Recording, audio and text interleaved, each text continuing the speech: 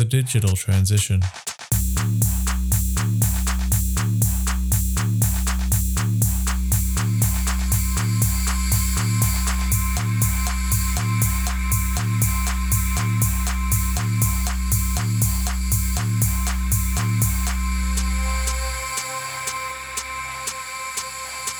The Digital Transition, a podcast series created to assist those tasked with implementing digital strategies, where we will share our knowledge and experiences to support you in your transition. Welcome to The Digital Transition, powered by Bond University's Building Information Modelling program. I'm your host, Nathan Hildebrand, and today I'm talking with James Vincent from NCS Next Australia about how technology can assist businesses, communities and nations in obtaining greater knowledge, which can drive efficiencies and create more economical and sustainable outcomes. But before I start my interview with James, I need to talk to you about our exclusive sponsor. Bond University are leading the way in BIM education in Australia through their Master of Building Information Modelling and Integrated Project Delivery course. They also have a great micro-credential offering. Now, these courses were the first and remain the only university courses in Australia to be formally accredited by Building Smart Australasia. And this course was recognised internationally with a special mention for leadership in the Open BIM in Education in the Professional Research category in the 2020 Building Smart International Awards. Head to the Bond University website via the link in the show notes to learn more about their educational offerings. Now onto my conversation with James. Thanks for taking the time to talk to us today, James. Yeah, no problem, Nathan. Thanks for having me on. Really excited to be here.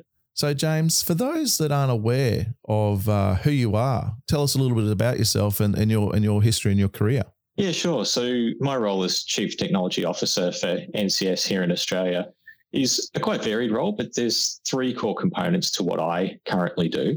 My primary focus is to look at the strategic roadmap for our products and services. So really that's about just getting out and talking to our clients and having those conversations about their needs and what they're aiming to achieve for their businesses and making sure that the types of things we do resonate with them and are relevant. The other aspect to that is working really closely with our partners. So that's the likes of, with us, Amazon Web Services, Microsoft, Google, but there's a lot of smaller niche industry players that we work with as well.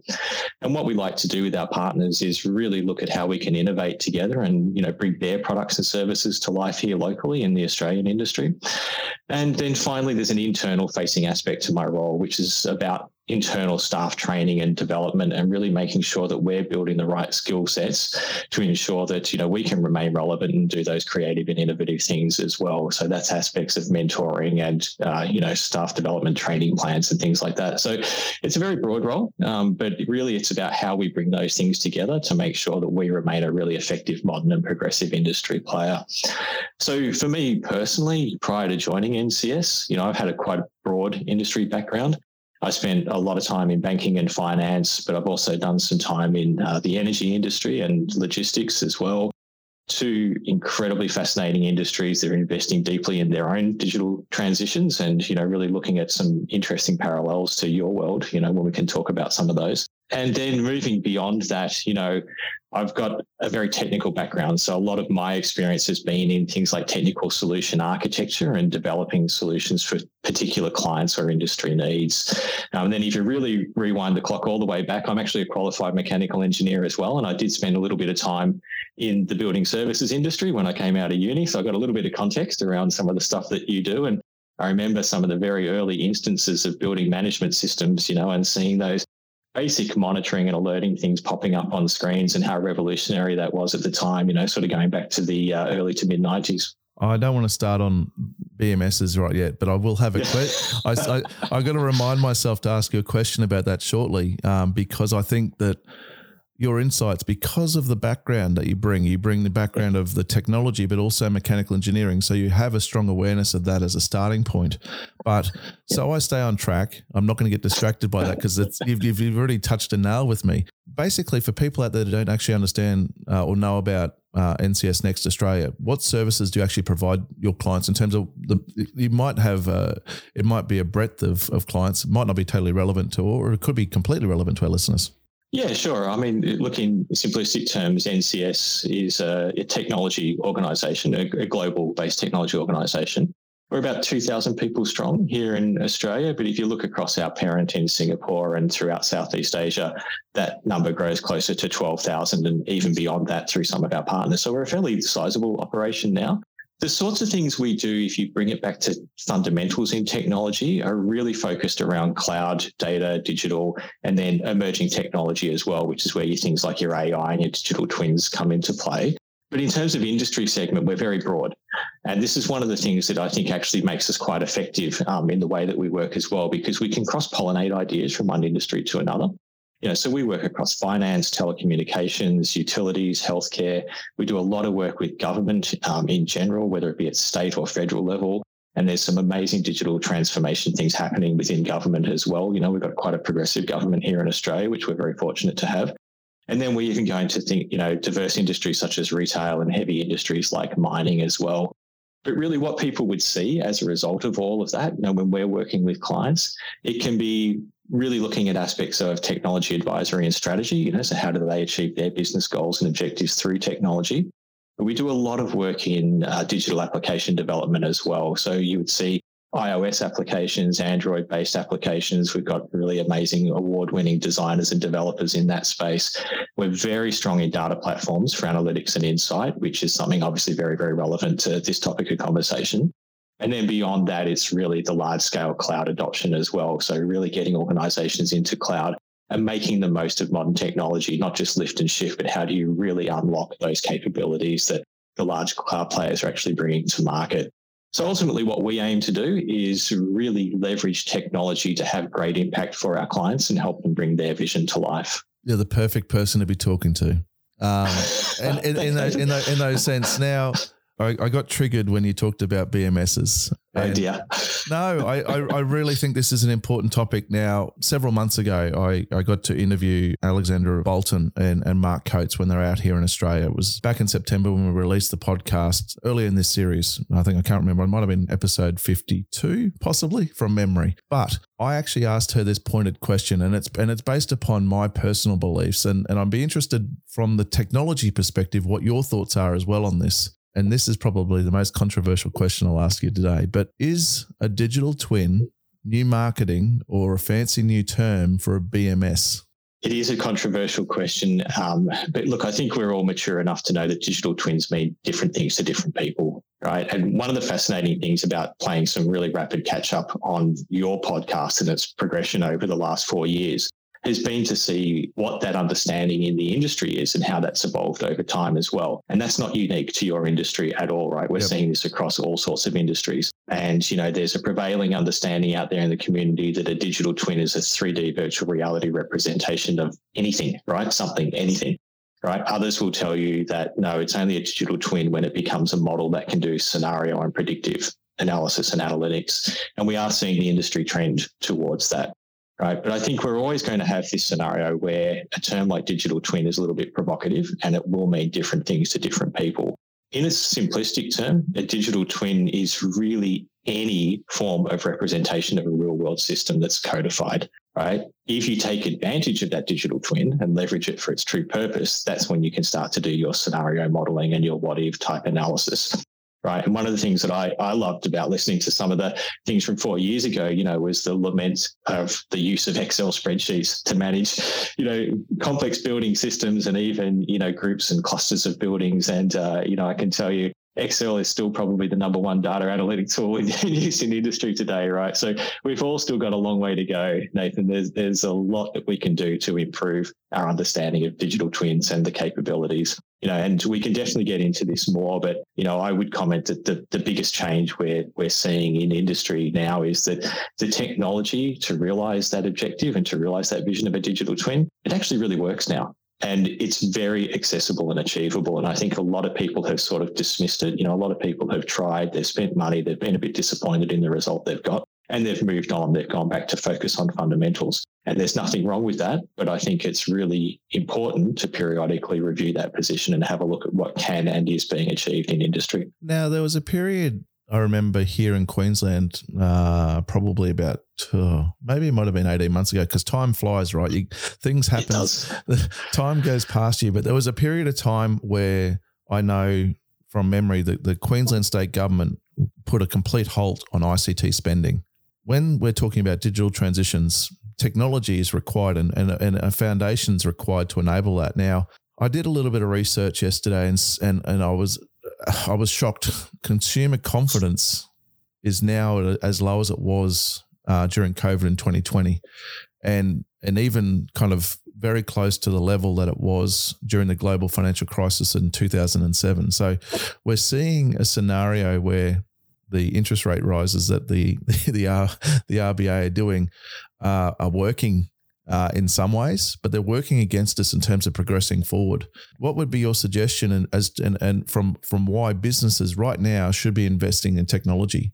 Yeah, this is an amazing and interesting topic, Nathan. And, if you look at my industry as technology in general, right, we're seeing enormous impact globally because of this. A lot of large tech organizations laying off staff at the moment, and it seems very arbitrary, right, in the way in which they're going about it. It's certainly from an external point of view, it can seem very arbitrary as well. And I think the thing is when you look at downturns in the economic cycle, right, there's always going to be a flight to caution. And I don't think that's necessarily a surprise for us. But when you start to pause your technology strategy and pause those investments, there is considerable downstream impact for that. And I think sometimes that short-sightedness is something that we really need to shine a bit of a spotlight on, because in truth, I think what we're seeing is that turbulence is the new normal. And I think you can retreat for a little while, but it's not necessarily a viable long-term strategy. And so if you start to look specifically at the positive and the optimistic lens of this thing, technology is a great enabler for efficiency. And I think what we really need to do is focus on how organizations can leverage technology to handle changing circumstance and actually to thrive in changing circumstance. So if you're investing in technology in the right way, it can make you really adaptable to the way you handle things such as changes in fulfillment process, maybe it's supply chain and logistics, and responding to economic change in circumstance. And of course, the classic example of this that we all lived through, was the COVID period, right, where all of a sudden you had such an impact on the workforce. And organizations were scrambling to deal with things like workforce mobility, people working from home, the fact that your customers can no longer come to you. So how do you adapt to that? And I think those who really had their technology story right were able to move very quickly. They were able to make their staff effective. They were able to change things such as fulfillment processes, the concept of click and collect type operations in retail. And those who could do that and could adapt quite rapidly even saw competitive advantage. And some of them even thrived through that circumstance where others really struggled. So to me, I think, when we start to look at the reasons for investing in technology is to really focus in on that notion of increasing efficiency, reducing operating costs, and more importantly, improve productivity of your staff base as well. There is so much technology that actually really does work and is really effective these days. We can look at things like low-code, no-code platforms, giving staff the ability to take a really high degree of control over the way in which they get their work done day to day. And then I think you can even take a more broader lens on this and really start to explore the notion of the opportunity cost of doing nothing, right? And this is the thing where I think the unforeseen, effects of inaction really start to take hold, right? So in the simplistic terms, if you're pausing and your competitors aren't, then obviously there's some real challenges that you're going to face when you try to start up again. But the things that people didn't really understand and didn't expect to happen were really around accumulation of experience and the impact on staff and skills, right? So we talk a lot about skill shortage in this country. Well, the reality is employees go to where the interesting work is happening. And a lot of organizations that paused those programs of work and technology investment during that period, they looked around all of a sudden and found that their staff were no longer with them when they wanted to start things up again and become competitive again in industry. And, it's no surprise where those staff were going, right? They were going to competitors or perhaps other industries that were investing in being more progressive. And so it's really alarming, particularly when we see that sort of behavior coming out of governments, which in many ways should really be trying to encourage investment and encourage our industries to move forward and take a long-term and progressive view about the types of things that we want to achieve as a nation as well, right? And it's a very, very complex and difficult topic to get into, but there are absolutely ways in which technology can help every organization to achieve more in difficult economic times. Yeah, and one of the things I guess you touched on just then as well is the challenge that we have with our skill shortage, and specifically within the AEC industry, we're seeing a substantial spend right now in the areas of infrastructure, and when you look at the pipeline of work that's coming through, it's quite scary in terms of the volume of work that is coming. I know that the current federal government have opened the floodgates in some ways with immigration to come into the country over the next couple of years. That may or may not help it.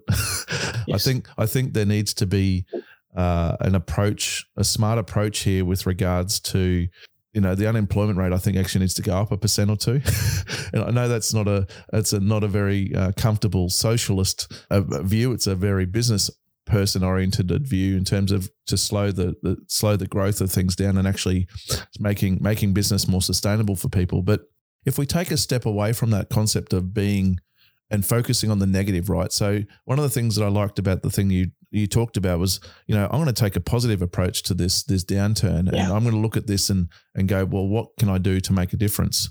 So how can we turn this skill shortage into a positive, right? How can we turn this into a positive and go, well, yep, we don't have enough people right now. What are other ways in which we can address this shortage? Are there ways in which technology can be implemented to essentially take up some of the slack, create that efficiency and drive that extra workload that we need to fill the gaps with the shortage of people power? Yeah, absolutely. There are, and I think that scenario that you described, Nathan, it's true of almost any industry, right? So I don't think this is constrained to the design and construction industry in any way, shape or form, although there are no doubt sort of nuanced aspects to that, right? But what I find really interesting when I look across the Australian landscape, right, is we have an enormous depth of talent here in this country. And what I mean by that is that the people we have are genuinely very, very skilled. They're very enthusiastic. They're deeply engaged in the work that they want to do, and they want to be, world scale, and they want to be world leaders, truth be told. The challenge we have, of course, is just we lack scale, right? Like to your point, we've got this massive pipeline of work, and we really don't know how we're going to facilitate it and enable it and make it happen, right? It's going to be extremely hard. So it might sound a little bit corny, but I think in some ways it comes back to, doing the most with what we have and how can we really improve that staff efficiency. And so I think what we really need to be doing is focusing on those investments in technology that can actually help people be their best and achieve their best at work, right? There's a number of different things we can do. And what we're starting to see is that a lot of investment in digital transformation is now focusing internally within the organization. So if you think about that previous wave of digital transformation, it's been very customer centric. How can I get a better customer experience? How can I get more customer engagement through my digital platforms like my web presence or my mobile apps? What we're really seeing now is organizations are saying, if we could put that same digital transformation lens to work for our staff, we could actually get a much more effective, much more engaged and more productive workforce, right? And this is the whole thing about doing more with less. So there's a lot of ways we can apply technology to take care of things like, what we call the repetitive heavy lifting, right? Or, for you and I, you might just say the boring aspects of our job, the grunt work, the things that we have to do sort of every day to get things done, right? How can we automate and remove that burden from our day so that we can really focus on the things that humans want to do, right? Which is be creative or tackle the really difficult challenges and focus on strategy as opposed to focusing on survival, right? So there's many solutions in industry around this of varying degrees of effectiveness. We've seen waves of robotic process automation that have really looked at those core repetitive things. I think there's room for another wave of that, particularly with some of the cool topics like generative AI coming into our industry now, which I think, we should probably have a bit of a chat about when we get to. Safety at speed, to me, is really the mantra. That's the thing that we're aiming for. So how do we move faster? How do we get things happening with much more agility in business? But how do we keep our organizations safe, manage risk, and keep our people safe and protected as we do that as well? So, I mentioned earlier the notion of low code, no code platforms, and this is really enabling people to leverage technology. There's a lot of investment happening in that space right now, and it really does work. When you teach people how to use these tools, it's amazing the sort of solutions they come up with. You no longer have to hire software developers and programmers to do the most basic of technology functions that can really help people with their day-to-day work. I think more specifically, when we look at some of the technologies like the use of AR and virtual reality in training, this is where the skills aspect gets really interesting, right? So I'm sure many of your listeners would have seen some amazing footage of people wearing virtual reality headsets and undertaking maintenance tasks or maybe cross-skilling of the staff that we have, right? And I think these things that we can do that can actually help accelerate and the ability of our people to learn new things and to take new approaches and to be guided and kept safe as they do that. these are the things that I think can really unlock amazing capability shifts in many, many industries, and I think the more technical and the more heavy that industry is and the more safety is a factor in that, the greater impact a role of something like virtual reality can have in those sorts of overlays, right? And what you start to find as people adopt these technologies is they don't just become more agile, but they get massive improvements in quality because you're now being guided through the tasks that you perform. And enormous improvements in safety as well, because the AI can detect if somebody's actually not doing something the way they should be doing, and it can really call out where hazards and issues might arise or might exist for, complex and challenging technical tasks as well. So ultimately, if you shine a really positive lens on this, and if we get this stuff right, I think that technology can actually act as a skills generator here in Australia. I think it can bring amazing economic benefit. I think that we can look at our education industry, and we can look more broadly across the industry as well to demonstrate how we can be a global leader in this space and ultimately a net exporter, not just of technology, but of skills as well. And I think that's one of the goals the UK government had originally when they set out their kind of digital process. They were hoping to try and export 50%. They were trying to get their exports of, AEC expertise up to 50%. Now, I don't know how that's gone because that was a paper that was written back in 2015. And, I think we found here in Australia, as well as in the UK, the take-up has been a longer drawn-out process than it's needed. Now, one of the things that I really appreciate from a technology standpoint of these are the low-code and no-code stuff. So I come from a technical-minded architect, and we're not going to get into a debate about technology architects either today and stealing titles that you can't steal. But I come from that mindset of a technical architect and knowing how a building gets built, but then have the strategic technical direction to understand how process and technology should be implemented. And I think the barrier for most people and what prevents them is fear of not being able to achieve certain outcomes or not knowing how to do things. And I see several of my peers that I frequently catch up with are very well skilled in coding things. So trying to find that happy medium, what sort of platforms exist where people that are like me, very clever, they understand their processes, but can't get under that, haven't got a computer science degree.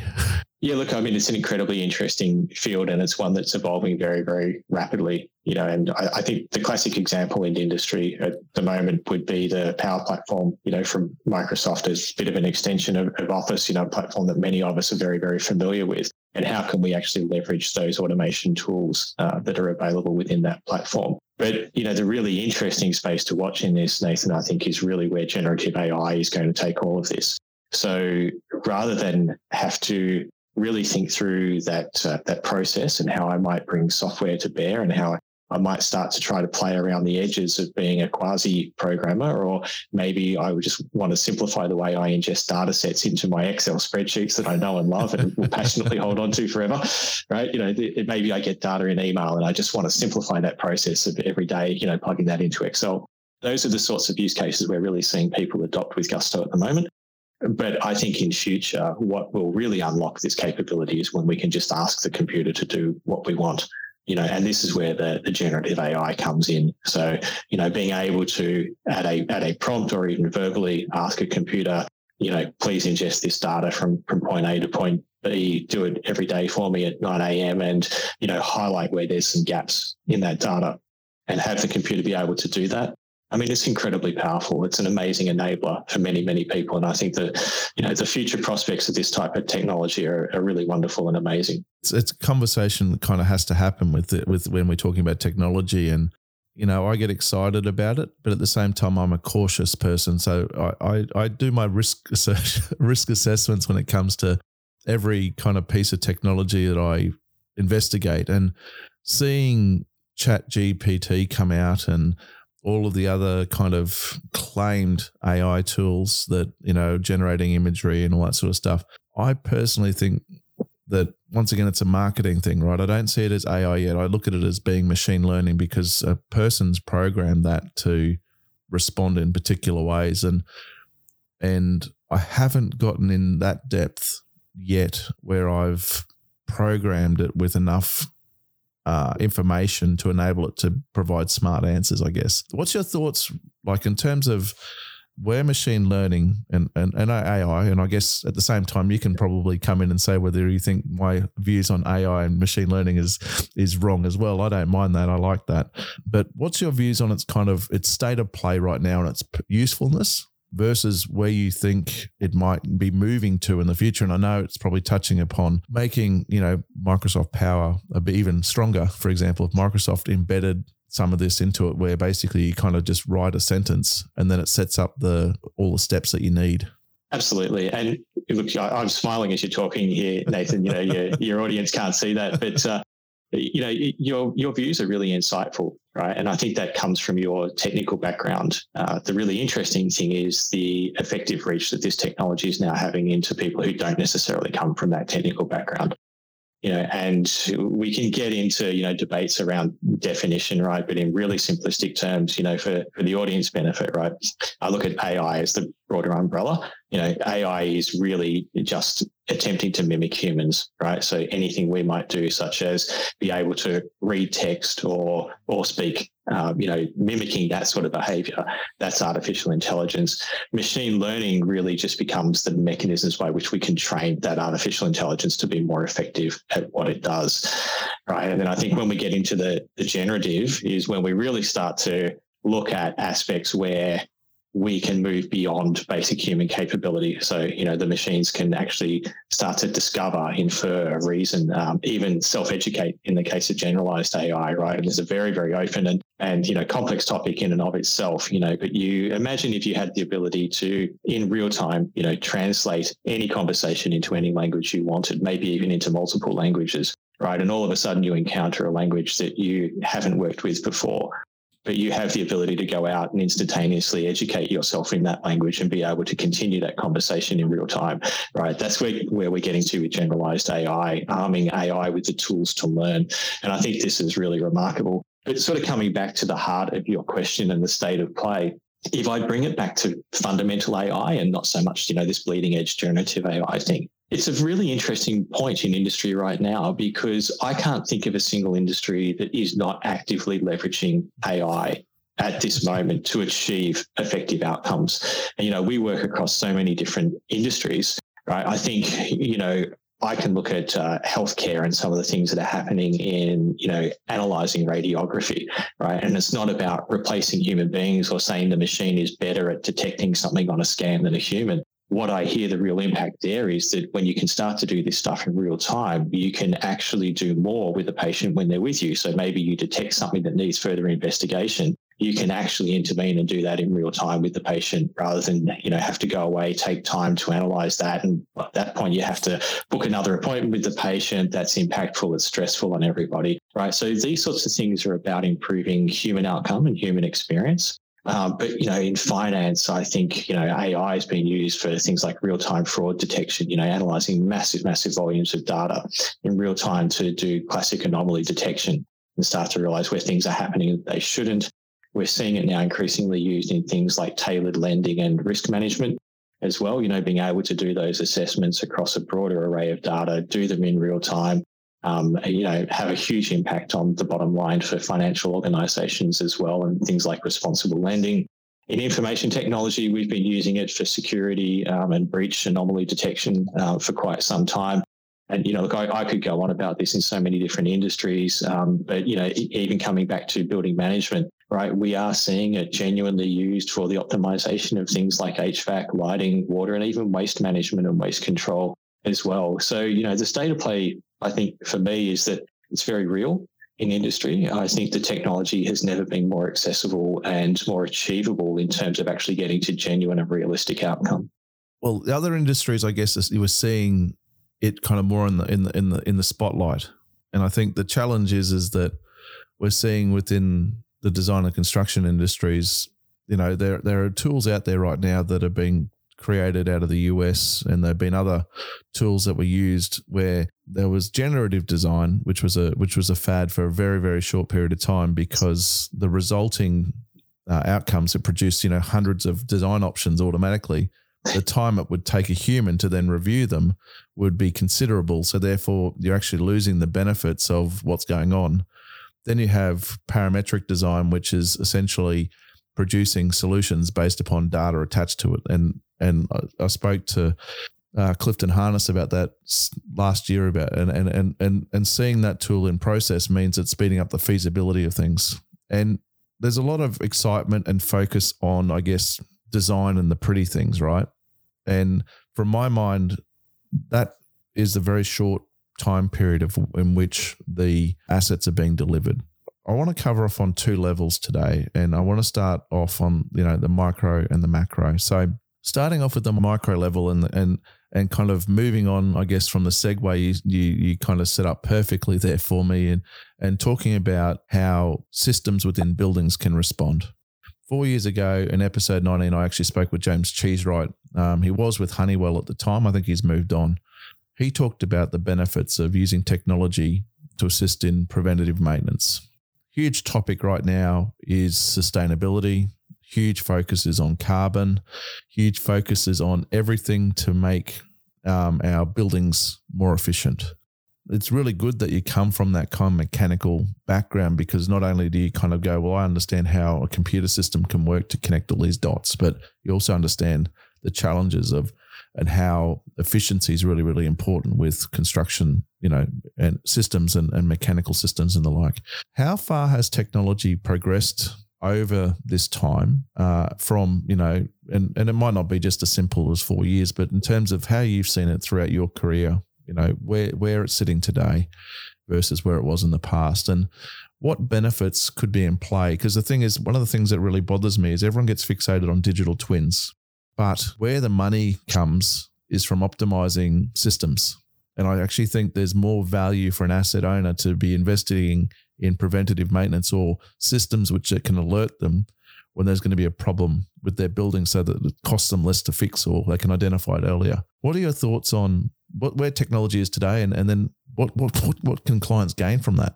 Yeah, and I think that statement of benefit realization, Nathan, really goes to your experience in the industry, right? And understanding where those costs come from and where the opportunity is as well. It was fascinating listening to that podcast with James, actually, and just rewinding a few years in the industry. Honeywell, I think, have always been a very, very progressive technology organization and have really embraced change. But even to listen to some of the limitations that the technology had, as James described it at that point, was fascinating to me, because I see this across a number of different industries and ways in which we can tackle that. So what we were looking at back then, I think, was still very proprietary type solutions to this problem. And where the technology has evolved at the moment, if you look at the fundamental mathematical modeling of, machine learning and AI, right, those fundamentals don't change. What has changed is the access to the tooling and the level of skill that you need to actually start to leverage this and take advantage of it.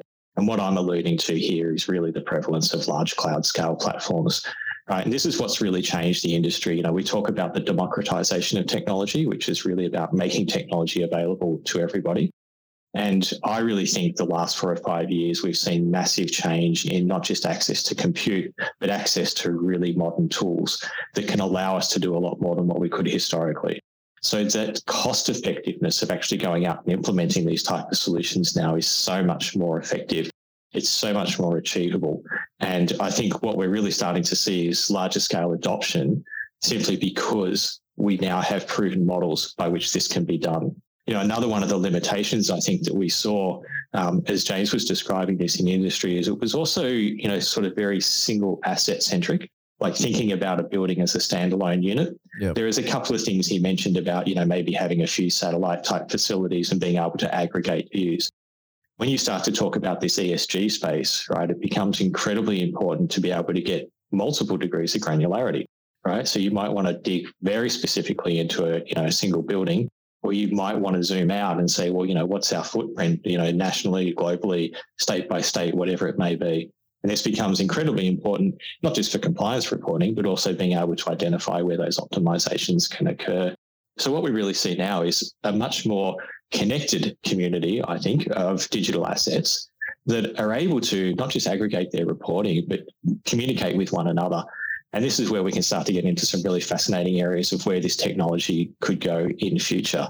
But really, I think the main thing to focus on right now is how we can actually adopt technologies such as IoT sensors, 5G, which is becoming really quite ubiquitous, and we're enabling that at a great rate in this country. How can we process orders of magnitude increase in data to take advantage of those opportunities? And this is where the AI and machine learning can do really great things to optimize and customize things like HVAC curves and, control lighting as well, focus on the experience of the occupants and what matters to them in a building context as well. So there are many, many benefits that we can get. And I think if we really start to take this towards a logical conclusion, one of the things that I'm quite excited about where we could go, having a bit of time in the energy industry as well, is participation in things such as demand response exercises. Right. So, for benefit of listeners who may not be familiar with this is where you're in, say, a peak, energy usage period. It might be a 40-degree day where, the network's really struggling to keep up with electricity demand, and we need to do certain things to stabilize the electricity supply. And so you can actually start to harness the ability to reduce consumption of electricity in certain industries, or maybe even where people have solar and storage, pump that energy back into the grid. Now, this has a whole bunch of challenges along with it, but there's also an economic opportunity here. So you imagine if you had a fairly large set of buildings that you were managing and you had the ability to participate in a demand response economy. If you said to the energy producer, we'll allow you to scale back our HVAC systems during periods of peak demand for a commensurate economic benefit. And so this is when we start to really look at this at large scale and look at connected systems and the ability to actually communicate and have artificial intelligence agents making decisions and acting on our behalf. We can start to unlock some really amazing opportunities and creative ideas. And to me, I think the biggest barrier to change in industry at the moment is not what the technology can do. It's how creatively we can think about the solutions and the sorts of things that we can actually enable. You've now opened a whole myriad of things in my head. I love doing that. That's one of my favorite things to do. I was working in my former role with a major asset owner, and I won't use any names just to kind of in case people think it's confidential. It might not be. It's probably public knowledge, but the methodology that they were adopting to try and curb their energy usage was they switched to geothermal air conditioning.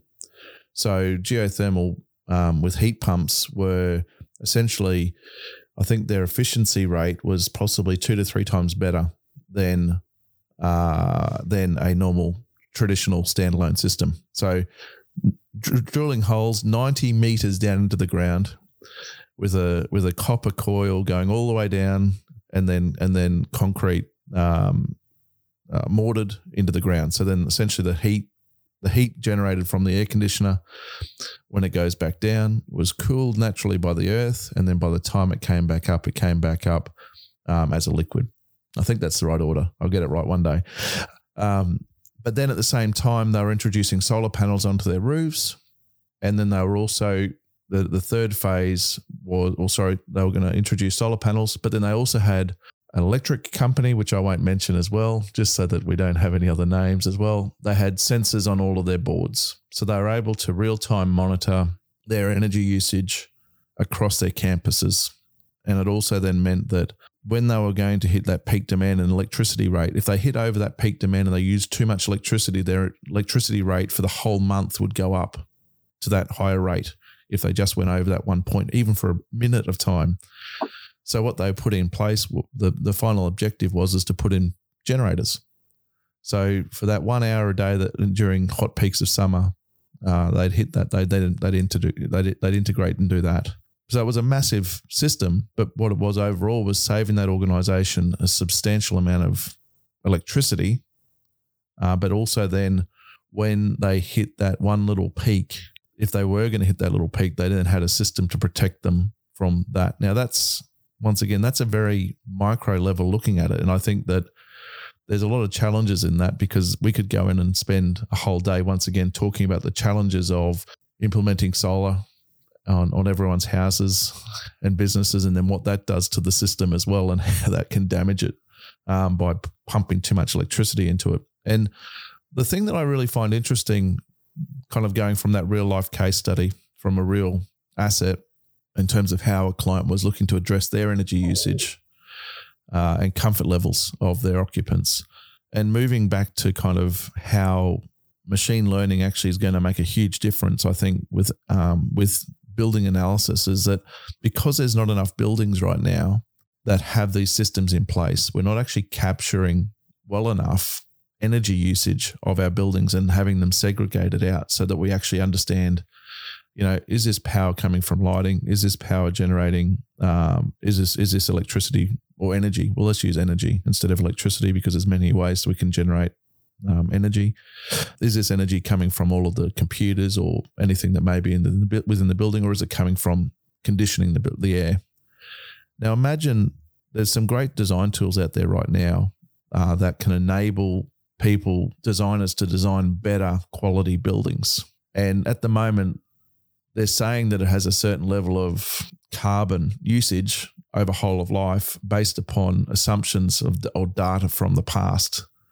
Imagine the data sets from real life buildings being utilized at a more granular level, because the thing is that, I'm sitting here in Brisbane, you're sitting today in Victoria, and I guarantee you that the data that they'd used for whole of life and carbon would be, this is the Australian cost of this material. They wouldn't get granular and say, well, in Brisbane it costs this and in Melbourne it costs this.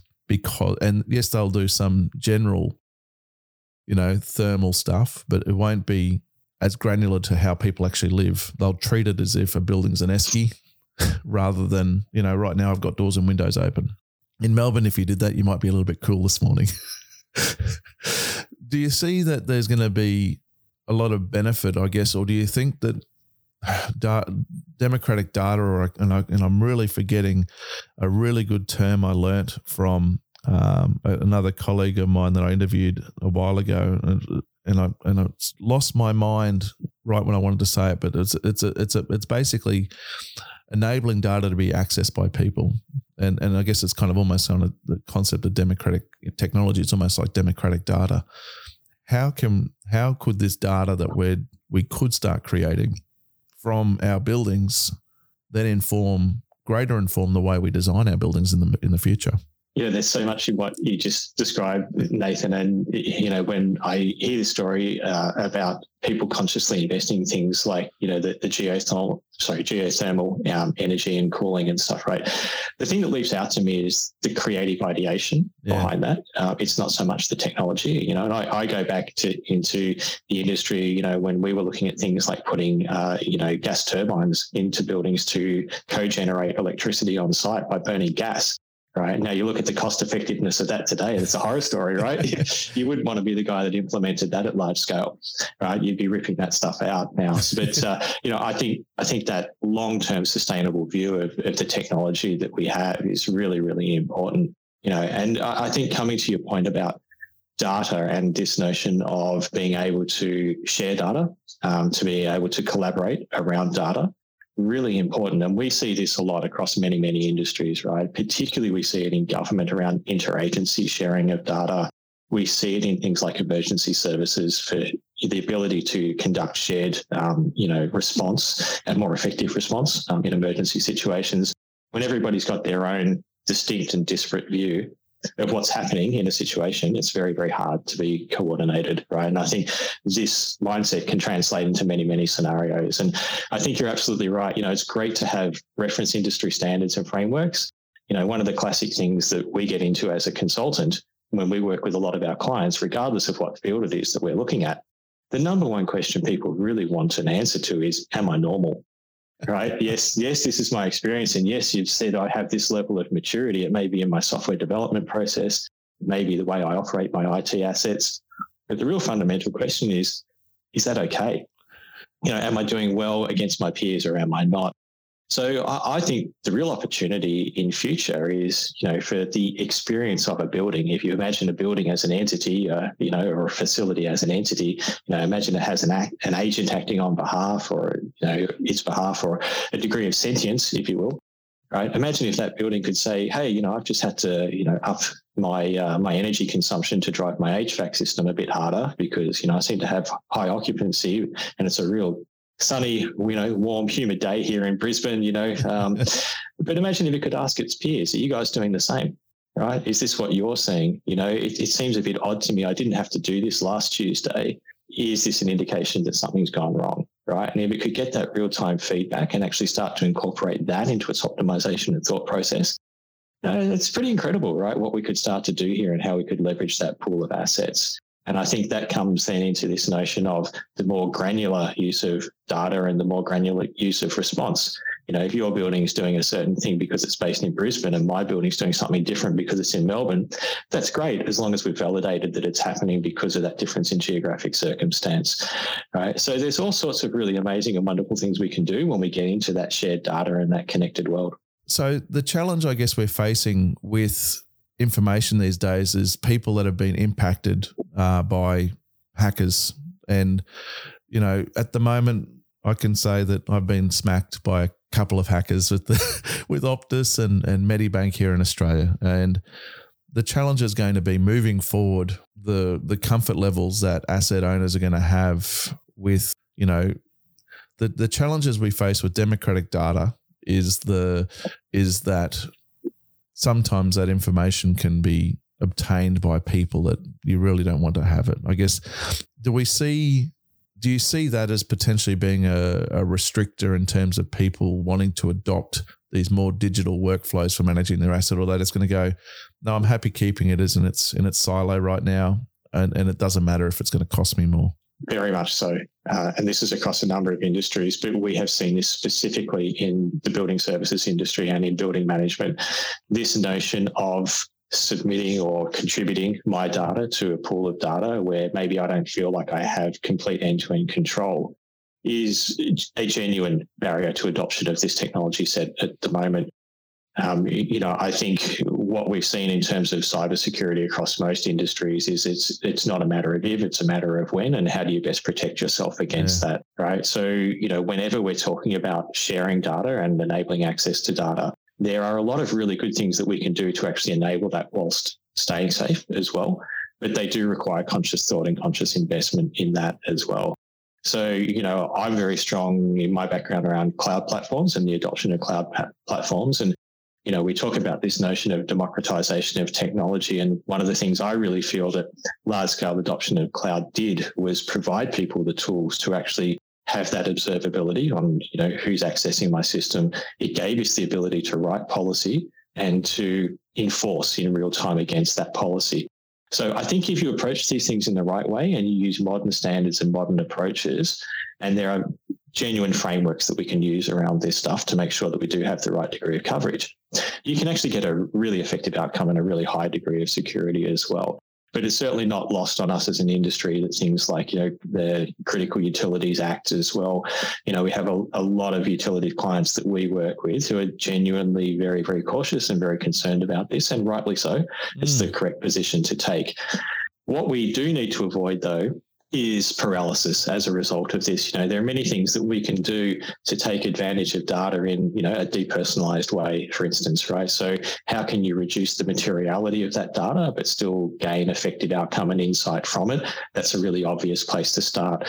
And a lot of these practices came out of the financial services industry where, working through very, very large volumes of transactional data in a depersonalized way can still have a great impact in terms of the outcome that you might be looking for, right? Particularly when it comes to aspects such as security.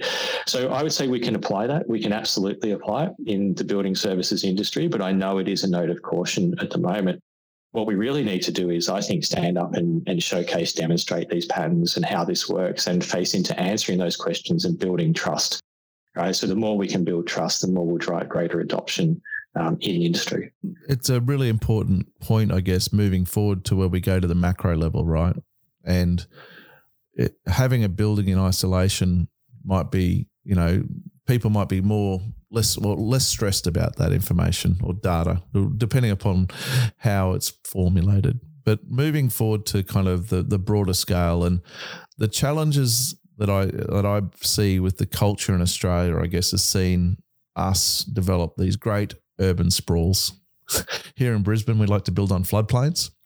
And then we obviously have this overall kind of poor urban planning in place, which then results in really, really inefficient public transport and a huge reliance on motor vehicles. And that's how I see Southeast Queensland. I don't know how you see Melbourne, but we won't go into an urban design discussion today. But the thing is how can we use technology to then drive better design decisions in terms of how we design our cities or how we actually grow things. But here in Queensland, we almost have Coolangatta to Noosa.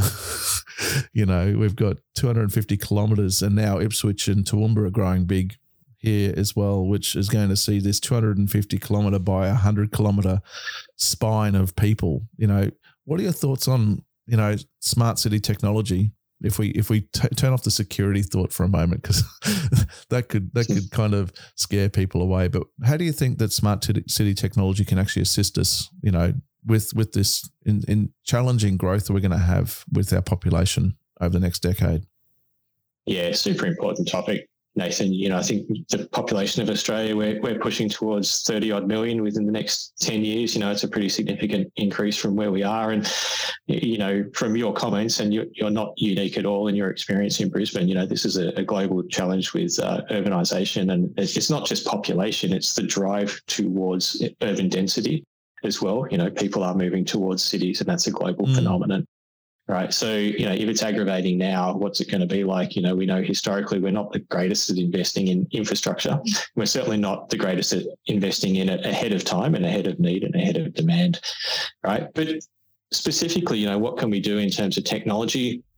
Where can things like smart city technology enable better experience? I think there's a lot of things that we can do, right? And the obvious thing is that we begin with the data and the data collection and being able to take advantage of understanding and awareness and insight. But when I look at things like the desire to optimize investment, right? So how do you make decisions around whether I should be investing in a road program or a rail program? And, we see in the community there are people who are passionate about one or the other, but as a mature community, what we understand is that it's a combination of things that are going to go towards solving these problems, right? But I think we need to optimize the investments that we make, and this is where technology can actually play a really effective role. So, for instance, how would I do scenario modeling? How could I actually look at things like public event planning and say, what if I made some changes, or what if we did this, or what if we rerouted or adjusted, maybe it's a traffic light sequence to optimize egress under certain circumstances. Why can't our road and transportation systems be more dynamic, actually understand in real time what is happening around them and make adjustments for that? And those sorts of things, I think, can have an enormous impact. The more you can do that sort of scenario modeling analysis in virtual reality before you invest in physical construction, the more effective that investment is going to be. We did a really fascinating piece of work here in Victoria where it was just an innovation challenge that we did around how could we design better railway stations, right? And so you look at the increasing population, we want rail and systems of public transport to be more accessible to people, to be more effective for a greater segment of the community. And the old school approach is you get a huge warehouse space, right? And you build a physical analog of a train station and you go walk through that train station and you go, oh, how's this working? But it's kind of quite abstracted, right? Because there's no ambience. You don't have the crowd around you. You don't know what it's like, when there's a huge, state rugby match on or something like that, right? And there's all these people swelling in. But if you really want to design for optimization, you have to be able to do that. And virtual reality is a really amazing way in which you can start to do that sort of thing. You might want to look at things like signage placement. How can I make sure that people can understand where they're going? How can I make access to information better? What would that look like to someone who's colorblind? Well, why don't I just put a filter on that next time I do my virtual reality walkthrough and I'll see what that looks like for those people, right? So I think it's really amazing what technology can do to start to unlock better design. But I think once we've also got built assets, there's a lot of things that technology is going to unlock.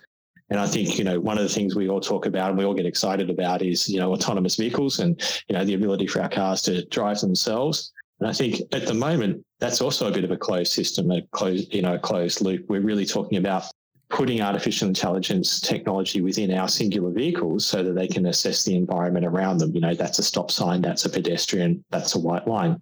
Where this technology is going to go in future is when vehicles and objects start to communicate with each other, right? And so this is what technology can start to enable, is a much more broader perspective and a much more effective outcome, because we can now have vehicles communicating with each other around things such as proximity and speed. We can have them alert each other around safety conditions such as, wow, I just hit a pothole.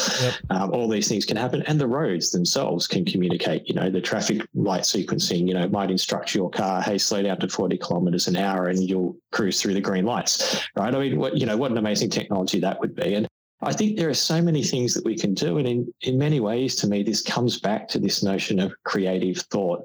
And how do you actually get creative about these solutions and scenarios? And, we've spoken in the past about public-private partnership. I know it's been a topic of conversation on your podcast.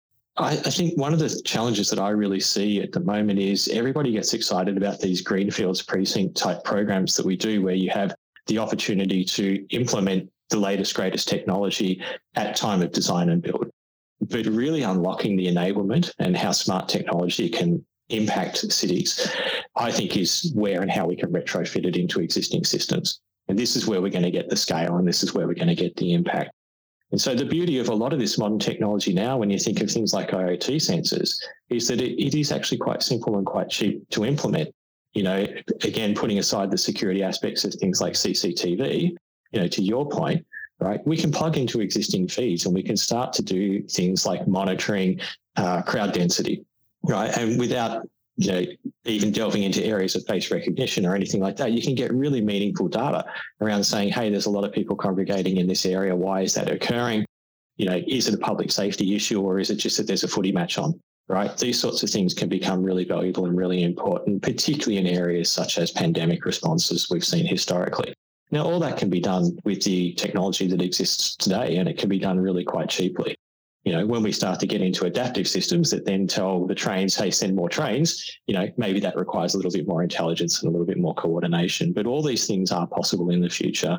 And I think, globally, what we're seeing with smart city technology is very, very creative. I'm hopeful to see that the challenge is I'm hoping we're not going to have similar conversations in another decade time.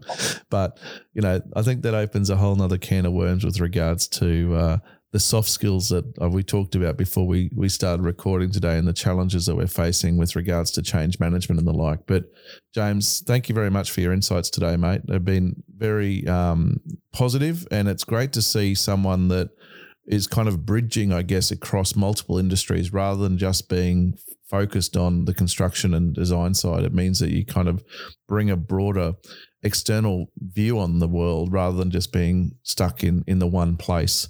And I guess from my perspective, it actually brings a broader interest for me in terms of what your thoughts are on this. But I have one final question for you, and it's a question I ask all of my guests. What does BIM mean to you? BIM to me means catalyst for change. And I think that's just a slightly abstracted answer. Yep. But I think there's two real areas where BIM can drive change at the moment. I think one is the obvious one in technical capability. Particularly, we talk a lot about collaboration and BIM being an enabler for collaboration, but put yourself in a mindset where this is increasingly becoming machine-to-machine collaboration. And I think you start to see how we can unlock some really creative and interesting things that we haven't been able to do historically in industry. But I think the other catalyst for change is just driving conversation.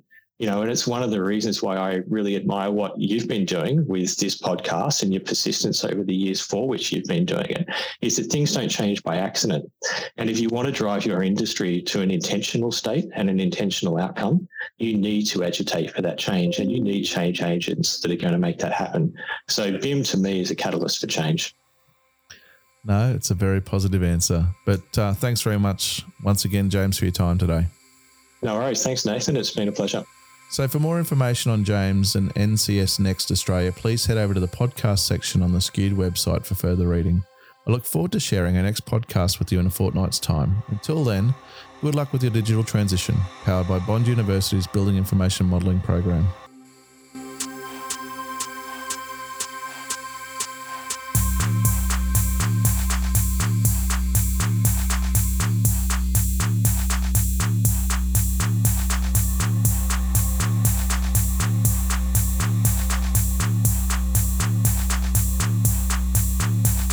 digital transition.